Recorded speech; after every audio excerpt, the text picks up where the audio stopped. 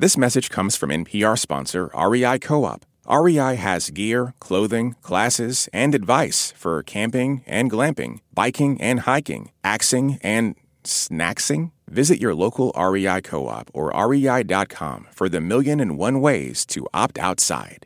Hey, I'm Kelly McEvers, and this is Embedded from NPR, with a special series from our friends at the CBC called The Kill List. In episode 4, we go back to the beginning, to when activist Karima Baloch was alive and living in exile in Canada, and to the beginning of Mary Link's investigation into Baloch's death a few years later. And just a note before we get started, this episode contains difficult subject matter, including references to suicide and torture. If you or someone you know might be considering suicide or are in crisis, call or text 988 to reach the Suicide and Crisis Lifeline. Okay, this is episode 4, I Am Not a Terrorist. Mary Link takes it from here.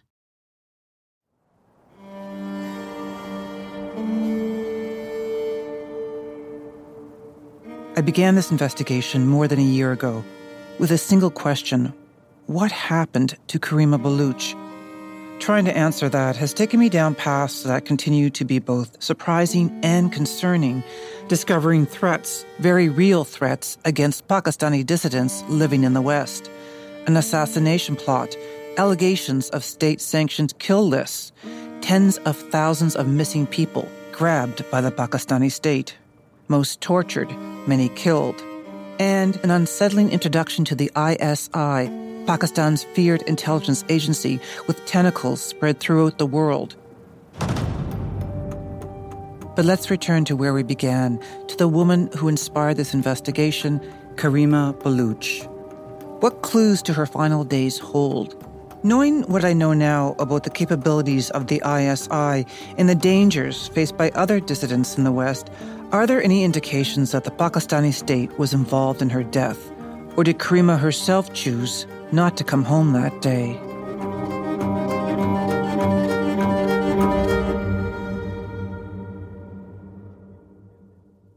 Walk me through, and I know it's not easy, Samir, but walk me through the last day that you were with Karima from the morning. Just walk me through the... Sunday, December 20th, 2020, the last day Karima Baloch was seen alive. Karima wake up that morning, and for a few days she says she cannot sleep.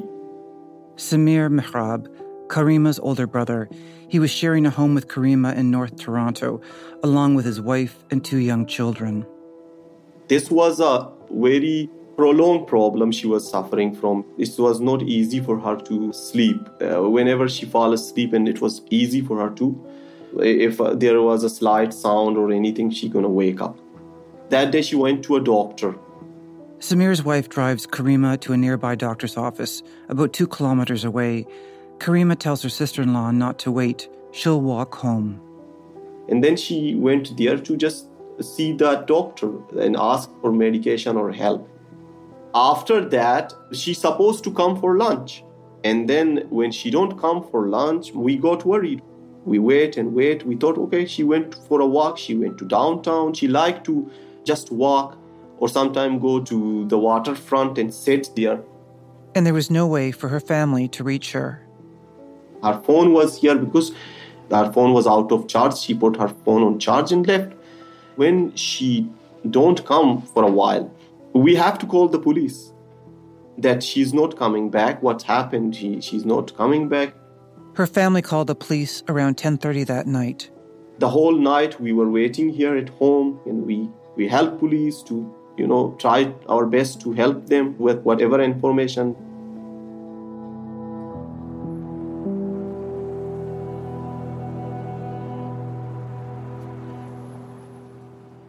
Through witnesses, surveillance footage, and receipts, we have a sense of Karima's last few hours in the city. First, she meets with the doctor. The family says he later told them about the visit. The doctor gave her mild sleeping pills. The doctor gave her the option that if you want the stronger one or the mild one. She said, I want the mild one. Karima leaves the clinic and goes to a nearby pharmacy to fill the prescription for sleeping pills and buy a bottle of water. She then makes her way downtown to Toronto's waterfront.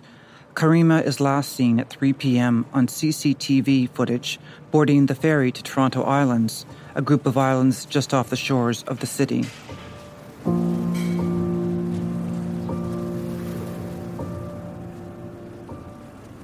It's a gray winter day. Heavy clouds hang low in the sky, and the temperature hovers around 4 degrees Celsius. Karima would often go for walks on the islands. It was a favorite place of hers. At this time of the year, the only ferry operating goes to Ward's Island. It's a short ride from downtown Toronto, about 15 minutes through the icy waters of Lake Ontario. Little is known about what Karima did after getting off the ferry, but it's believed she made her way from Ward's Island to Centre Island, about a 30-minute walk away. Centre Island is known for its large amusement park, which was closed for the season, and its scenic pier that juts out into the lake. Guardrails waist high surround the pier to prevent people from falling into the water, and Karima couldn't swim. It was there on the pier that police discovered Karima's purse. Inside, police found a pill bottle bearing her name. Earlier that day, Karima had been prescribed 5 sleeping pills. 3 of them were missing.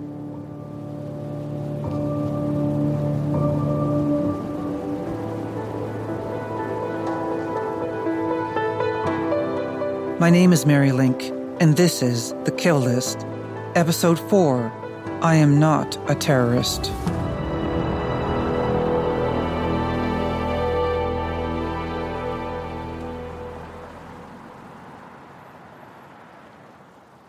It was late November 2015 when Karima arrived in Canada. She had fled the dangers of her homeland, but her life in exile wouldn't be easy. It must have been incredibly difficult for her to leave Baluchistan, to leave the movement and come to Canada as a refugee. Exactly. You could see it in her face, you could feel it in her voice, anywhere, anytime. Zafar Jawed is a Baluch activist in Toronto who knew Karima. When you are having a meeting with her, you are meeting her in a social situation, she was like only half present. I always said to her that I feel like half of you is not here. She said, yes, and you know where it is. And mostly she missed not just her immediate family, but most of the time she was worried about her colleagues because they were so, like, the life they were living, the struggle they were waging over in Baluchistan was a very difficult one. It's not easy, and they were getting caught, taken away. Their homes were being raided. They were being arrested from different places in different ways. And almost every single person with whom she worked, taken away, are still missing.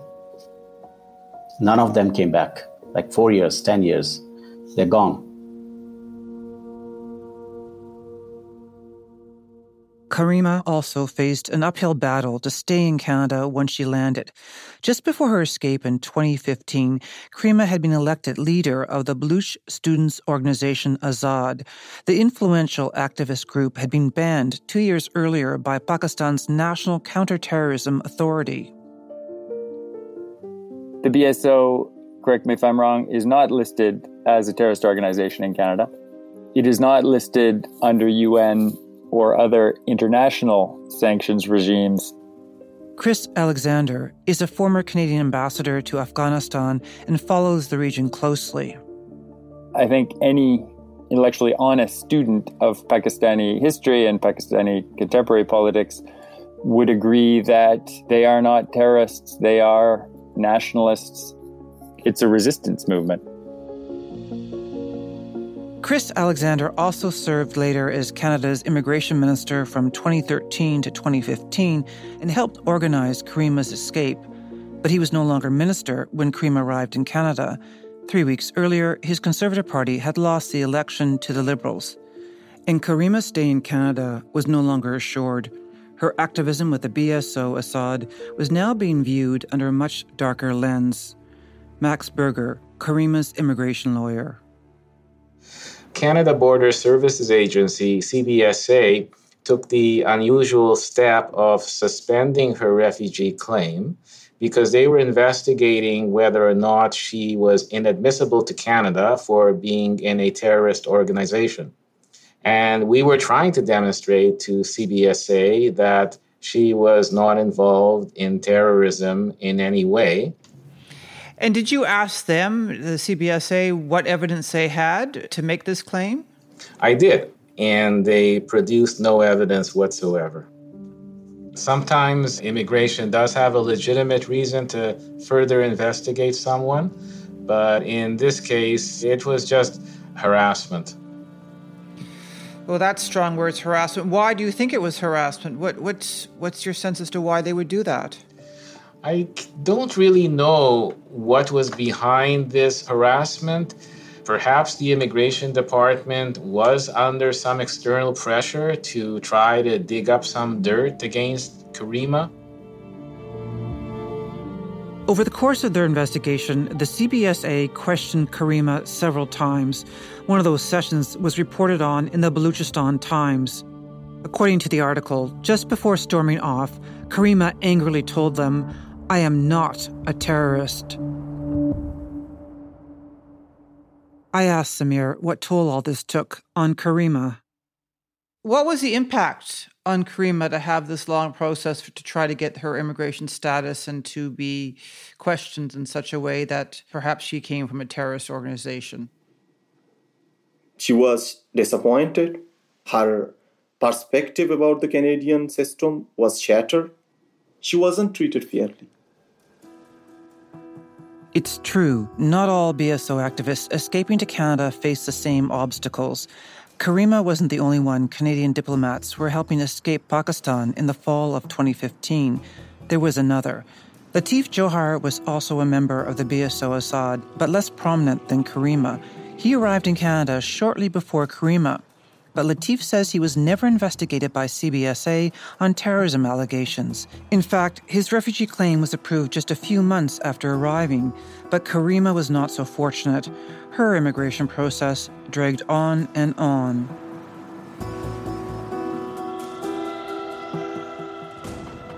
Meanwhile, Pakistani authorities were continuing their campaign to silence her, using a tactic Karima had already been subjected to back home, the targeted abductions of her family members in an attempt to make her stop her activism.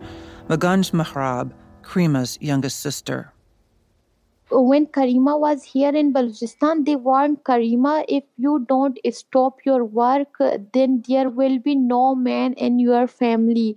Then they take my cousin away, Ali. His name is Ali. At the time of Ali's abduction, he was in college and not involved in politics. Karima reacted to his kidnapping on Twitter, writing, "My 20-year-old cousin, Ali Baluch, is under illegal custody of Pakistani agencies and being tortured now.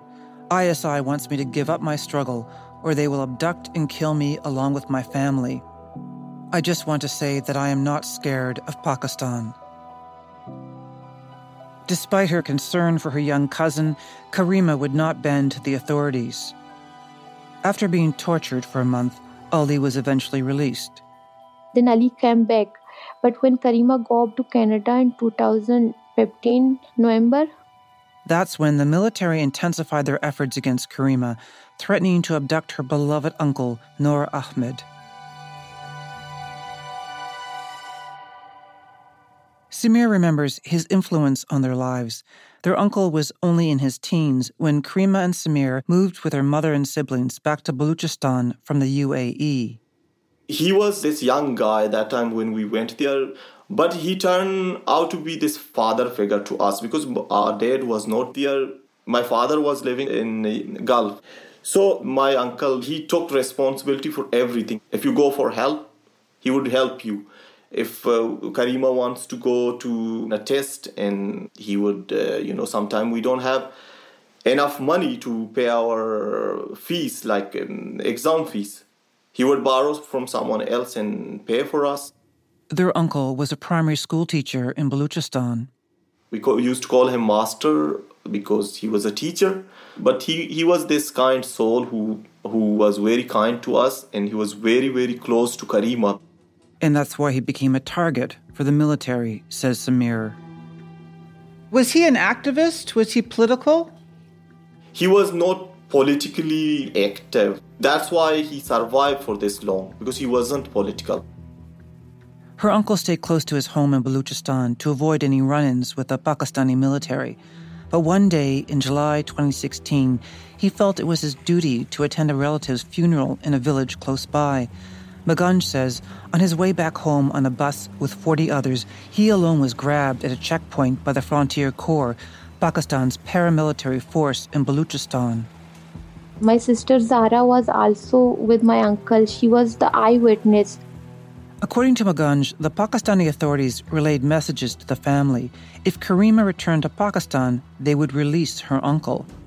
They torture our uncle very, very badly because they said your niece was not coming. But the family also knew Karima's life would be endangered if she returned. Samir says more than a year after his uncle's abduction, the Frontier Corps, the FC, contacted their mother, Jamila. And they told my mother, that you come to FC camp and do a photo session or a video or something like that, holding Pakistani flag and denouncing Karima, and then they're going to release her brother. And my mother basically refused to go. She said, if you want to release Master Noor Ahmad, he's not political, then I don't have to come and do a photo session. Because this is something, you want to humiliate us. And sometimes desperate people do that. Moms, father, they do that. I don't blame them. Samir says his family also believed that even if their mother renounced Karima, the military would not have released their uncle. And as much as his mother loved her brother, Jamila could not agree to the military's demands. She refused. She said, I cannot do that. It's not the truth. My mother said, no, I will never do this. Then they said, okay, you will see what can we do. You will see what we can do. Back in Canada, Karima was still fighting for her refugee status.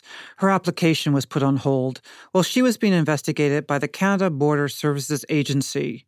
But eventually, CBSA dropped this pursuit.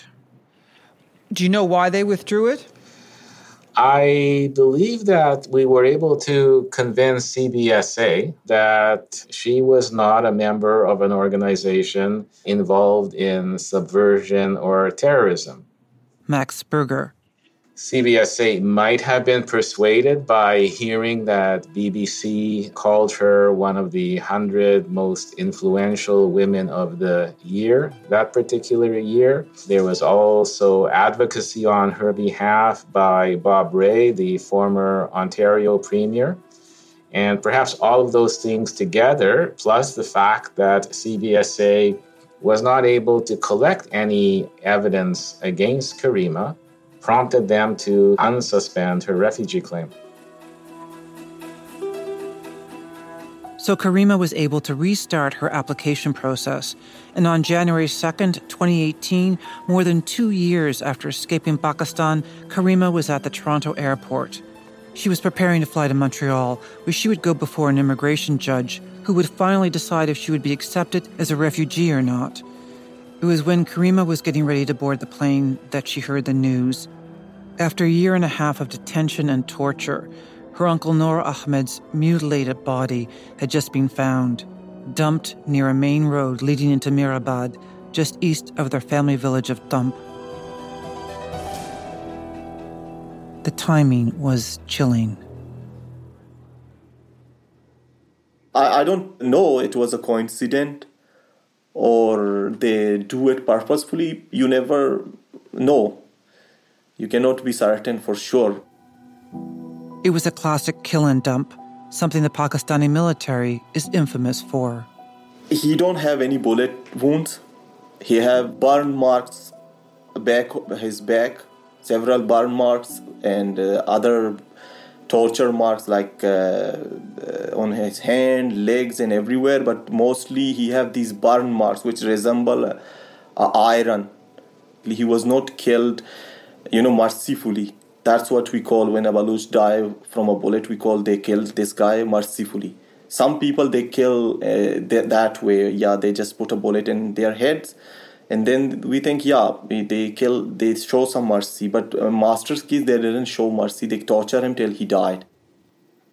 A message for Karima, says Samir, that her activism, even abroad, can have deadly consequences.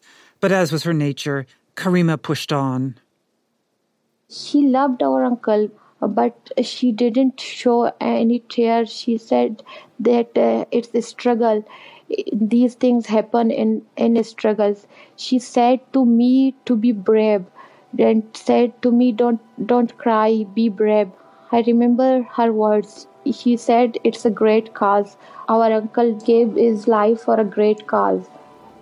What I want to say, if Karima was a weak person who could not face the life and who could not face problems or whatever, that day she would break down, I think. But she went to Montreal, she presented herself in front of a court. She didn't break down.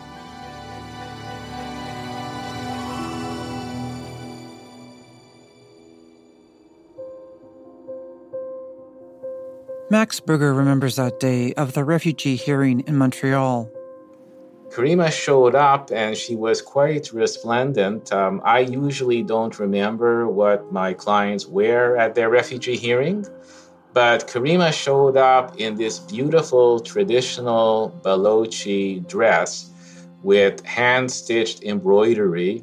It was very colorful, and she was there to make a statement that she was representing not just herself, but her people and their struggles at this refugee hearing.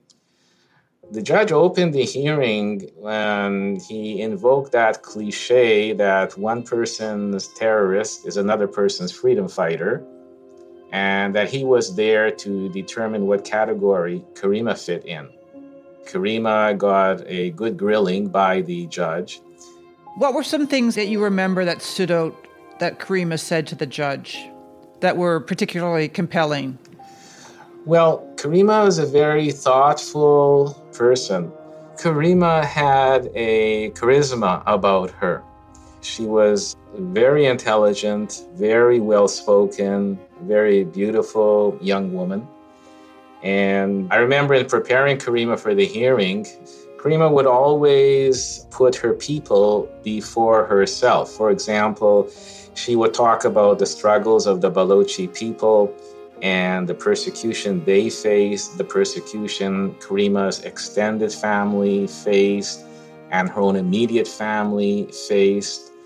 And I always had to refocus the discussion for Karima by saying to her that at your refugee hearing, the judge is really mostly interested in what happened to you. Karima was a very selfless person, and she put herself at the end of that narrative. In the end, the judge determined that Karima was not a security risk, and she was granted refugee status. But Max Berger says her next application for permanent residency was constantly and inexplicably delayed. There should have been no reason for any further delays in giving Karima her permanent residency. In those days, it normally would take between 6 months and a year before you got your permanent residency after you were accepted as a refugee. In Karima's case, it dragged and dragged and dragged.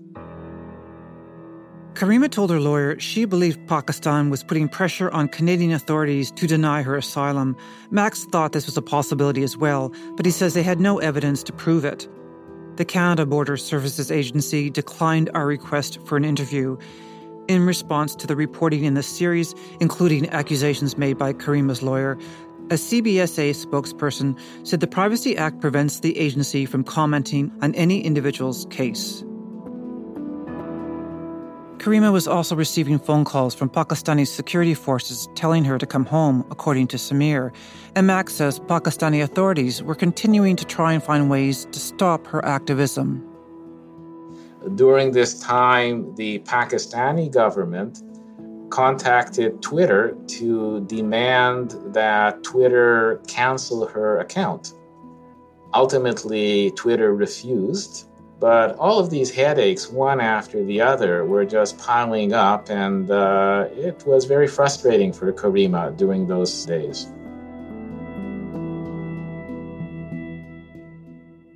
In September 2020, nearly 5 years after first arriving in Canada, Karima finally received her permanent residency, and she was still deeply engaged in her activism from afar, often posting videos online.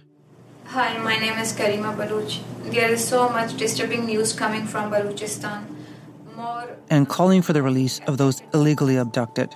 We don't want to receive Zahid and Zakir's and others students' mutilated bodies. We want them alive with us. If they committed any crime, the army and intelligence agencies of Pakistan should bring them in court and give them right to trial. The silence of international right groups and media is encouraging Pakistan to commit these crimes. Beyond her activism, Karima was also slowly building a new life in Toronto. She was improving her English and had completed the requirements for an Ontario high school diploma. At the time of her death, Karima was finishing up her first semester at the University of Toronto, studying political science and economics. It was stressful for someone still mastering a new language, but her friends and family say she was coping.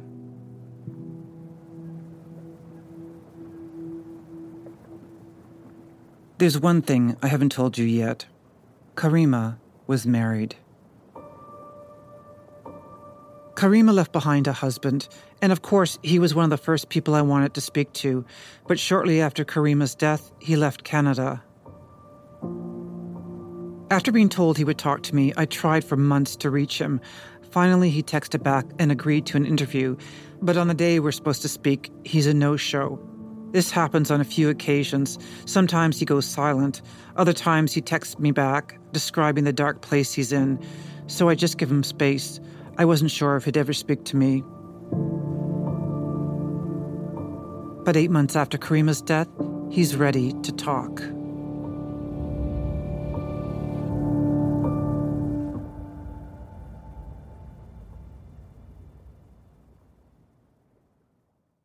This message comes from NPR sponsor Teladoc Health. There are lots of reasons for wanting to be healthy. Family, work, living a fuller life. Teladoc Health understands. Whether you have diabetes, high blood pressure, or just need to manage your weight, Teladoc Health can help. Visit teladochealth.com/whatsyourwhy for more information. That's TELADOC health/whatsyourwhy.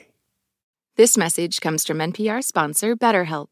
When you keep your stress bottled up, it can eat away at you.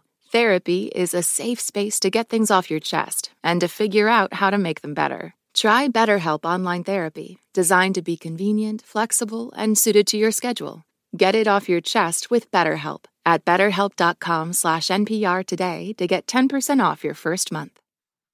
This message comes from NPR sponsor ServiceNow, the AI platform for business transformation. AI is only as powerful as the platform it's built into. Enter ServiceNow. It puts AI to work for people across your business, providing intelligent tools to help remove frustration and supercharge productivity. And all of that is built into a single platform you can use right now. That's why the world works with ServiceNow. Learn more at servicenow.com/AI for people. This message comes from NPR sponsor Noom. Noom understands that not everyone is starting from the same place and takes that into account. With their first ever cookbook, The Noom Kitchen, you can find 100 healthy and delicious recipes to promote better living. Available to buy now wherever books are sold. Last year, over 20,000 people joined the Body Electric study to change their sedentary, screen-filled lives. And guess what? We saw amazing effects. Now you can try NPR's Body Electric Challenge yourself. Listen to updated and new episodes wherever you get your podcasts.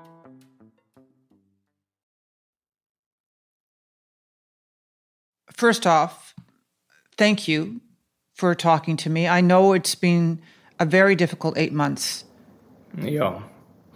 Thank you so much. Yeah, it's been difficult. I was completely cut off from everybody. I was totally hopeless. You're the first person I'm talking to after a long time regarding her death. I really appreciate that because I know it's not easy. I have no words to explain how beautiful she was from inside. For me, she was everything. This is the first in-depth interview Hamel Haider has done with a journalist since his wife's death. He's also a Baloch activist living in exile.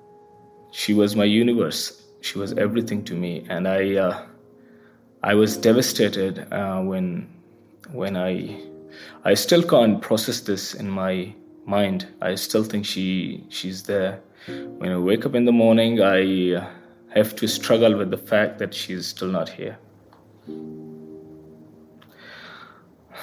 Yeah. Hamel is speaking to me from the Netherlands. Why did you choose to leave Canada? I needed my family's support, actually. I tried to pursue the police and the Canadian authorities to do a thorough investigation, and I was in touch with a solicitor regarding Karima's case, but eventually I felt I need to go to be with my family. Hamel flew to Dubai to see them and then returned to Europe, where he had been living before he moved to Canada. How has it been? Tell me what you've gone through since Karima passed away. Well, I've suffered severe anxiety and depression because it was totally unexpected, and I didn't know what to do, and there was public pressure about the investigation and stuff. I felt helpless, so I saw a psychiatrist and got some help and took some medication. Still, I'm on some medications.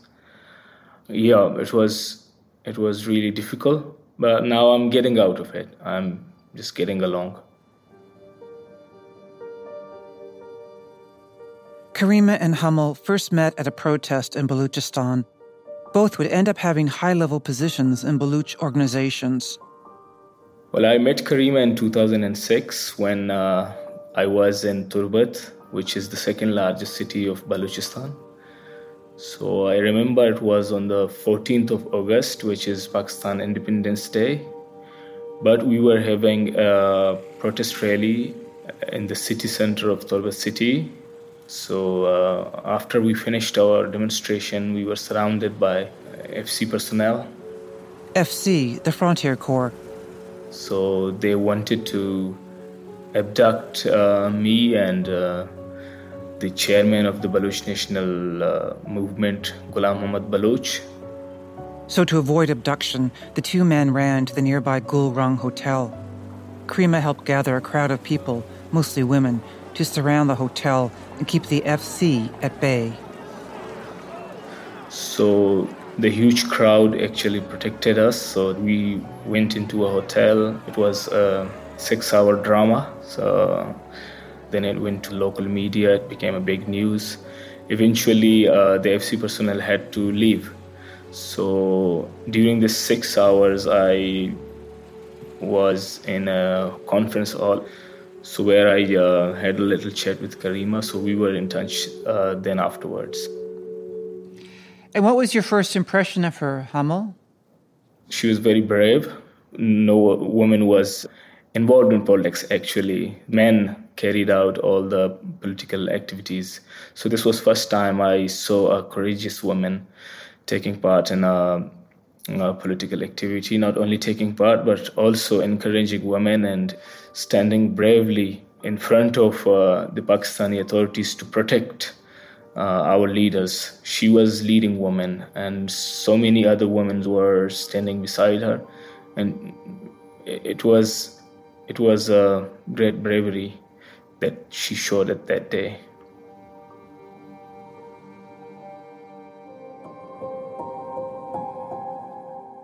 Ten years later, in 2016, the two were married in a small ceremony in Toronto, but then Hummel had to return to Europe with plans to eventually immigrate to Canada. We stayed apart because of the immigration issues. I went to see her time and again, many times during this period as a visitor. But for most of the first 4 years of marriage, they were living apart. Finally, in early December 2020, with his application for permanent residency in the works, Hummel moved to Canada.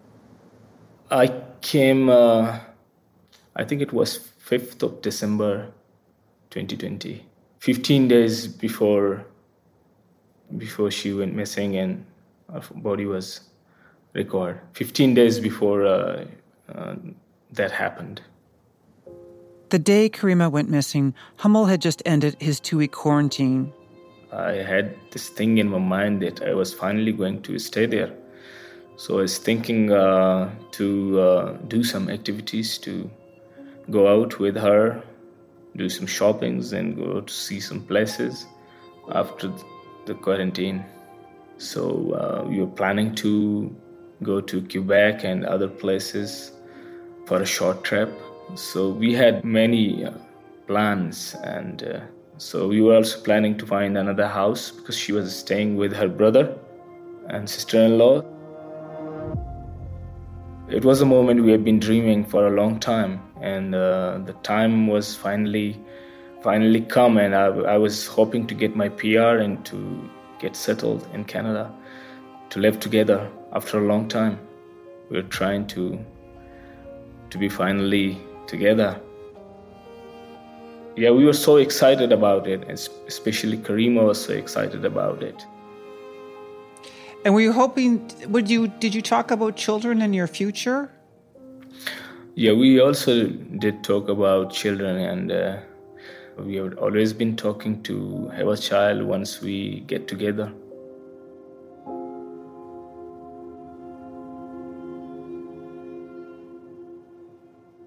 Can you walk me through the last day that you saw Karima before she went missing, the morning of, and what that day was like and what happened? So that morning I slept late. When I woke up, she was trying to go out, so she went out with her sister-in-law to see a doctor, to see a GP. Then I said goodbye and she left. She was okay, completely okay. That was the last when I saw her. And she used to like to go to Toronto Island. It was a favorite place for her to go walking? Yeah, she told me that she would take me to there once my quarantine is finished. She said this is a beautiful place to go for a walk. It's a nice place to visit. So it was her favorite place, especially in the pandemic. She used to go there quite often. Had she gone there recently? Because someone said she had gone there recently and stayed there late, but is that true? She had gone there, recently. But, she came late at night, at 8 o'clock, I think. It was late, but not too late. I think it was normal for her. She loved nature. She had been going there since 2015. Tell me, if you don't mind, I mean, she was going to university, right? So that was difficult, but she wasn't having any extraordinary stresses, was she, say, the week prior to her passing?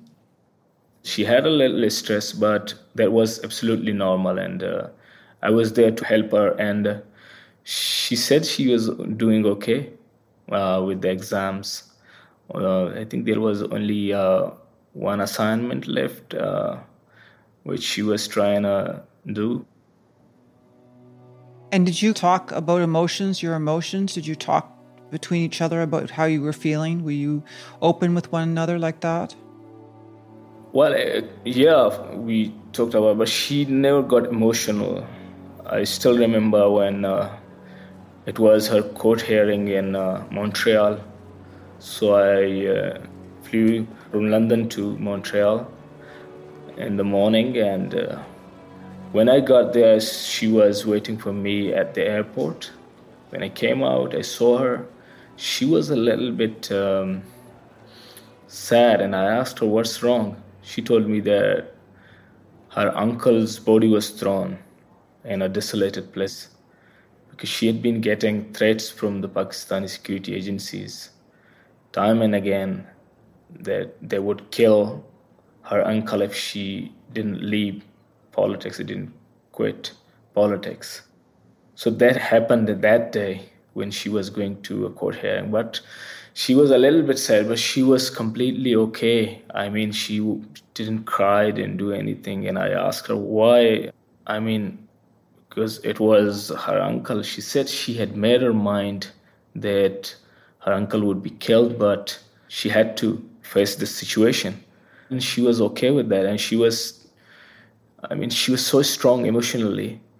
And there were many instances, many of her friends, political colleagues were abducted, but she always stayed calm. Was there any indication that she was suicidal to you? No, I don't think she was suicidal. She was okay, mentally, physically. She was happy. She was thriving and very happy person. I don't think someone like her would go and commit suicide. That's unbelievable. I can't believe it. I don't think she has committed suicide. She was not depressive. She had never used any medications. I had, and many of our friends had, because of the mental anguish that we had been suffering due to our friends who were missing, being killed. Back in Balochistan, we had been in contact with our psychiatrists and taking pills and trying to control our anxieties and depressions. But Karima had never used any medications or she had never seen any psychiatrist. And she never expressed anything to me that she was depressed or anxious or anything. I asked Samir about this as well. Was she depressed? If you say depressed, yeah, everyone in our society is depressed in our generation. And this is true for each and every person in Baloch society. If you ask me, like, Karima was depressed, yeah, Karima was depressed. I'm depressed. Everyone is depressed in our society, in our generation.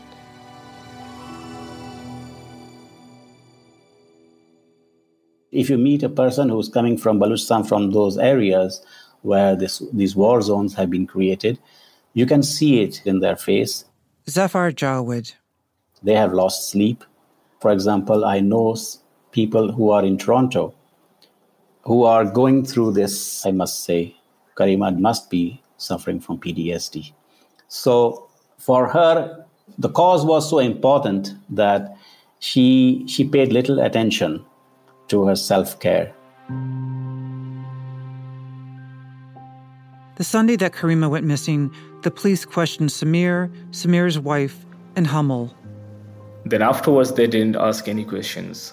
And the next day when we got to know that our body was recovered, no questions asked, no investigations done, and nobody was questioned or interviewed after that.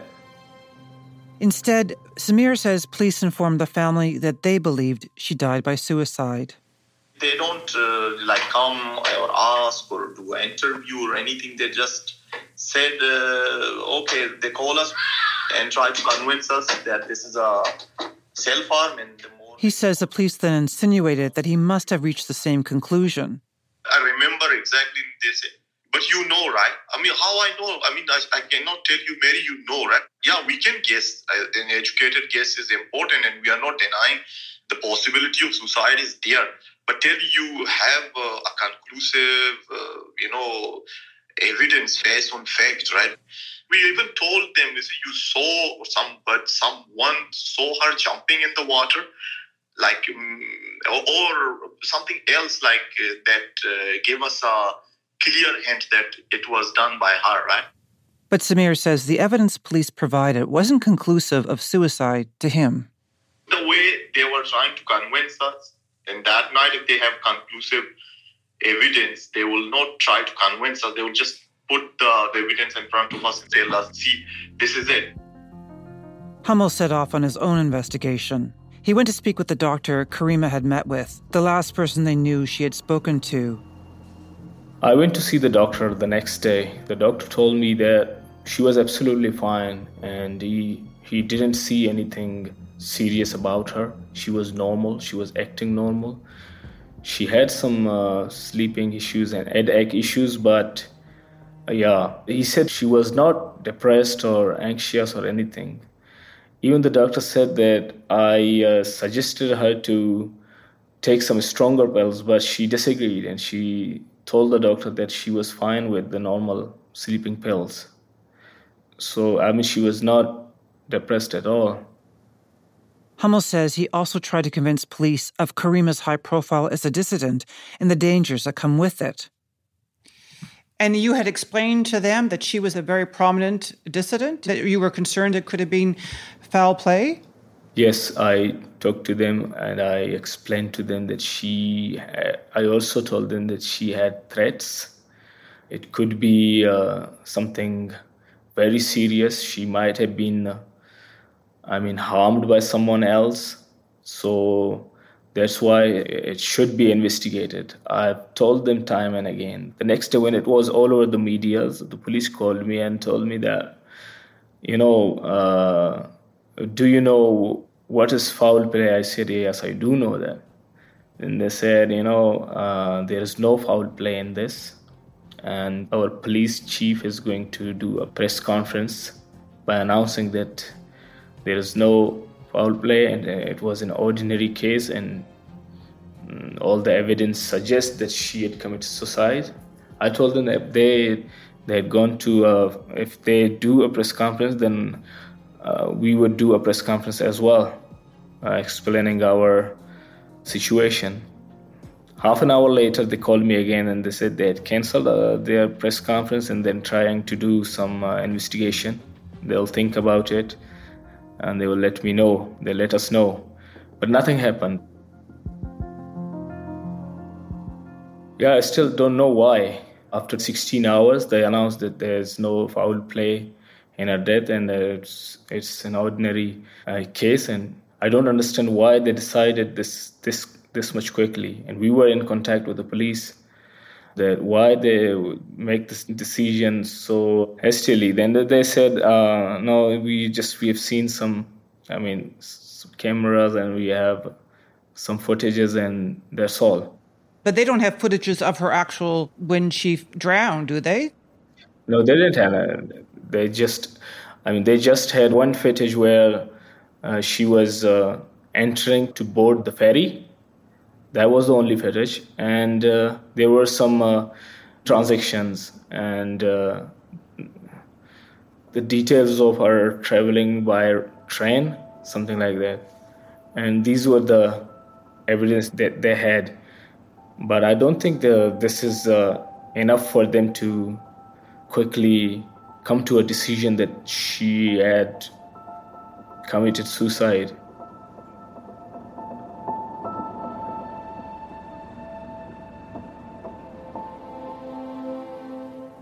Three weeks later, Karima's death certificate was issued, ruling her death a suicide.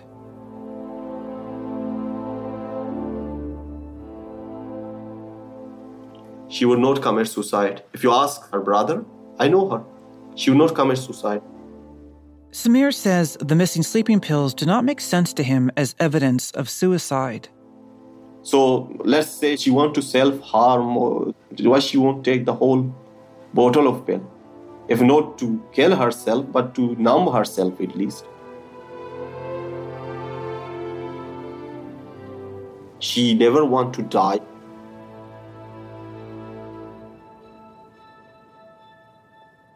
No, never. Because Karima's youngest sister, Maganj, she lives in Pakistan.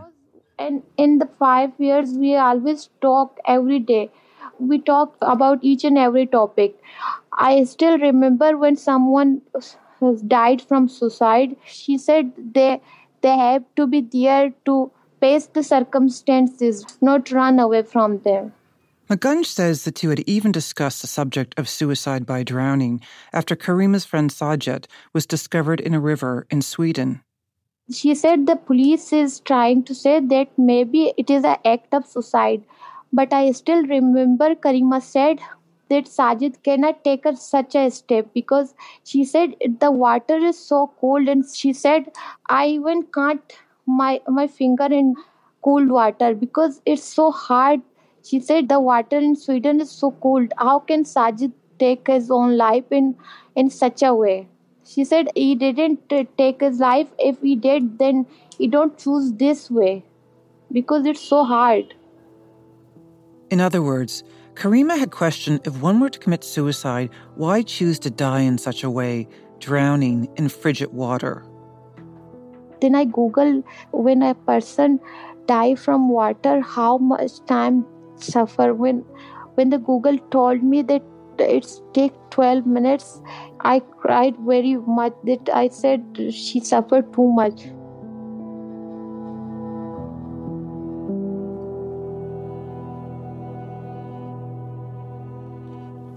Maganj also says she can't imagine Karima taking her own life because of the last conversation the two had the day her sister went missing. Maganj talked to Karima just before she left home that morning. She said she is going out and will come back, and she will talk with me on video call because she buy gifts for us, the Christmas gift. The plan was for Karima to FaceTime her sister later and show her the gifts she had bought for Maganj and the rest of the family in Pakistan before she mailed them. Karima said to me, don't sleep, I will come back and make a video call. She said, I will come late, but you don't sleep. Oh, I want to give surprise. Full of anticipation, Maganj stayed up waiting for the call. It never came.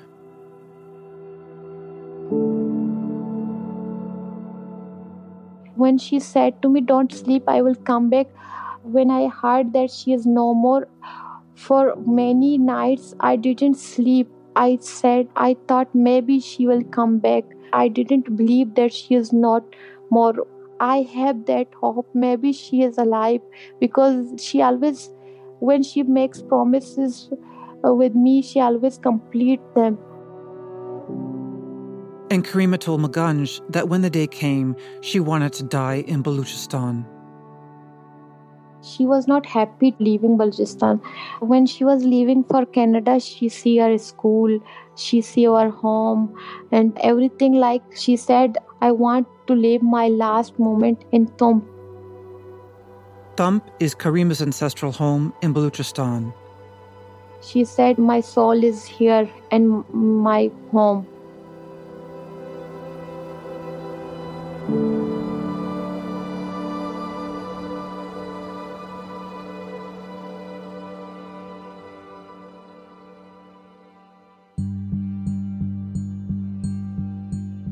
After the Toronto police announced they had found no evidence of foul play in Karima's death, international human rights organizations demanded a more thorough investigation.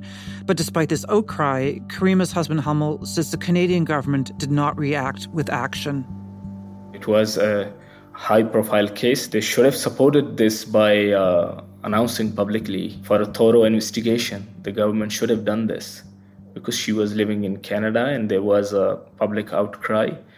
And even there was an appeal from Amnesty International for a thorough investigation, and the Canadian government ignored it.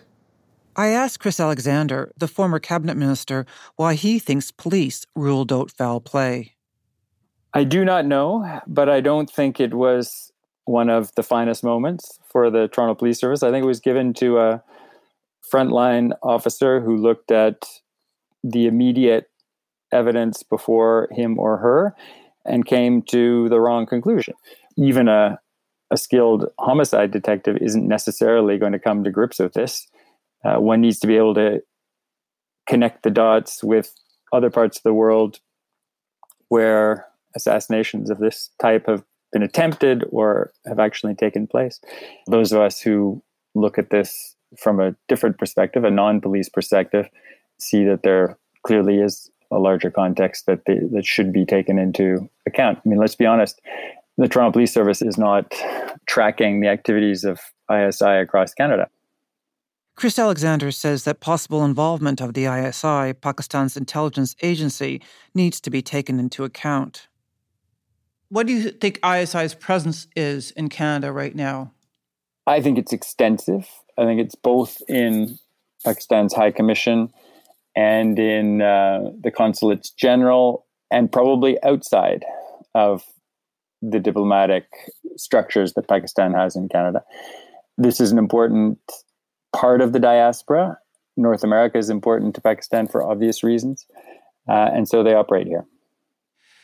Do you think that ISI is monitoring dissidents here in a way that could be threatening to their lives? Yes, definitely.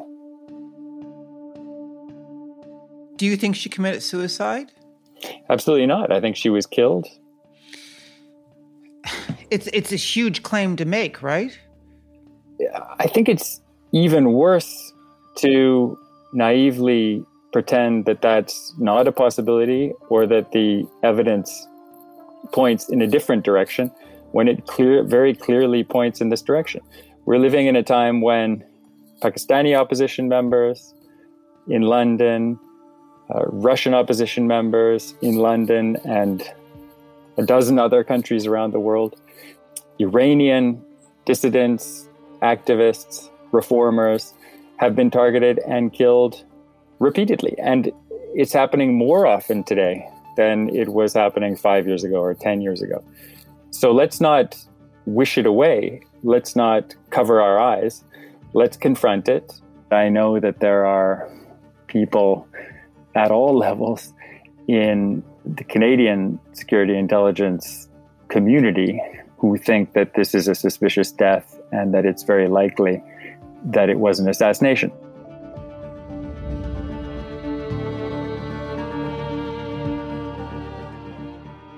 A spokesperson for Canada's intelligence agency, CSIS, said they could not comment on individual cases. According to those close to Karima, CSIS did have a relationship with her. They said an agent met with Karima a number of times at cafes in Toronto and that they discussed her activism, BSO, and threats she was still receiving.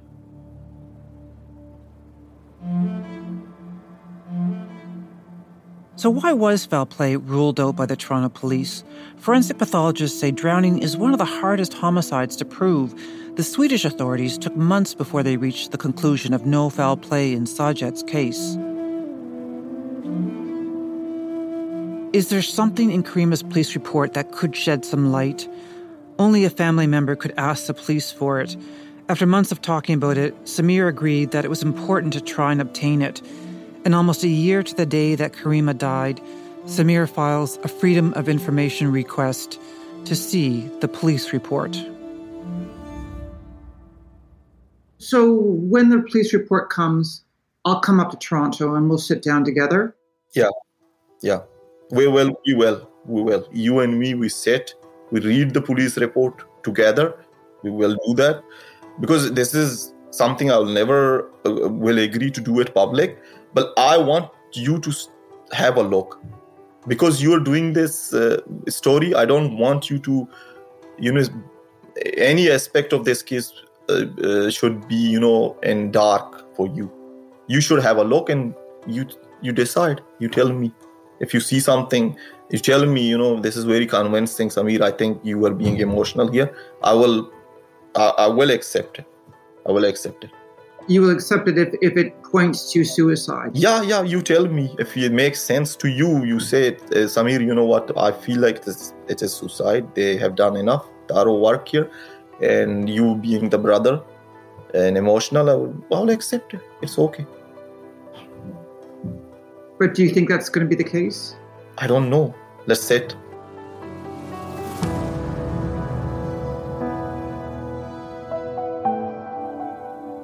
And so we sit, waiting for the answers held by the police report.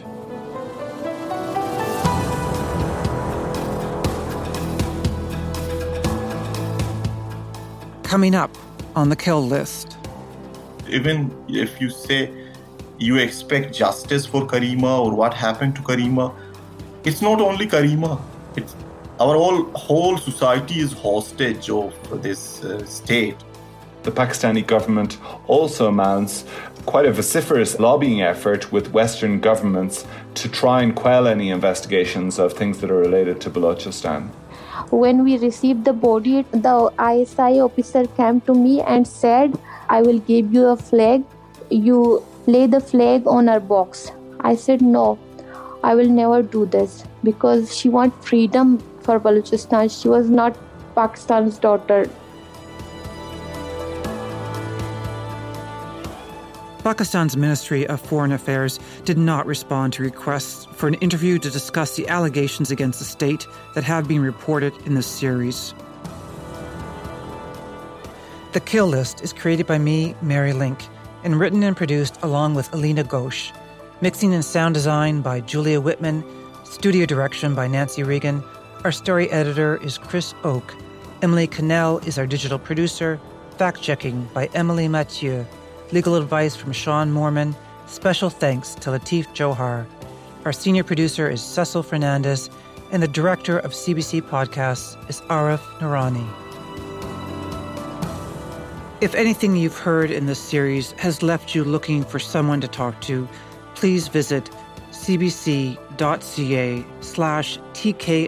resources. We have information there for those in need of support, and if you like this series, please help others find it by leaving us a review on your favorite podcast app. Thank you for listening.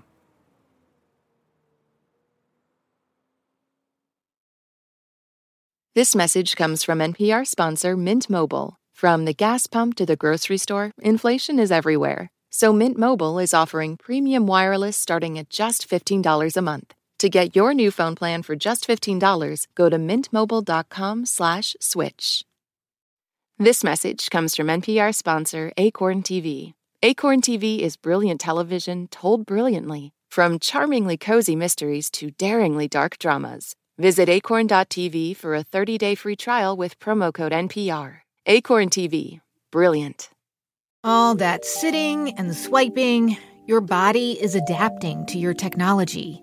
Learn how and what you can do about it. I really felt like the cloud in my brain kind of dissipated. Once I started realizing what a difference these little breaks were making, there's no turning back for me. Take NPR's Body Electric Challenge. Listen to the series wherever you get your podcasts.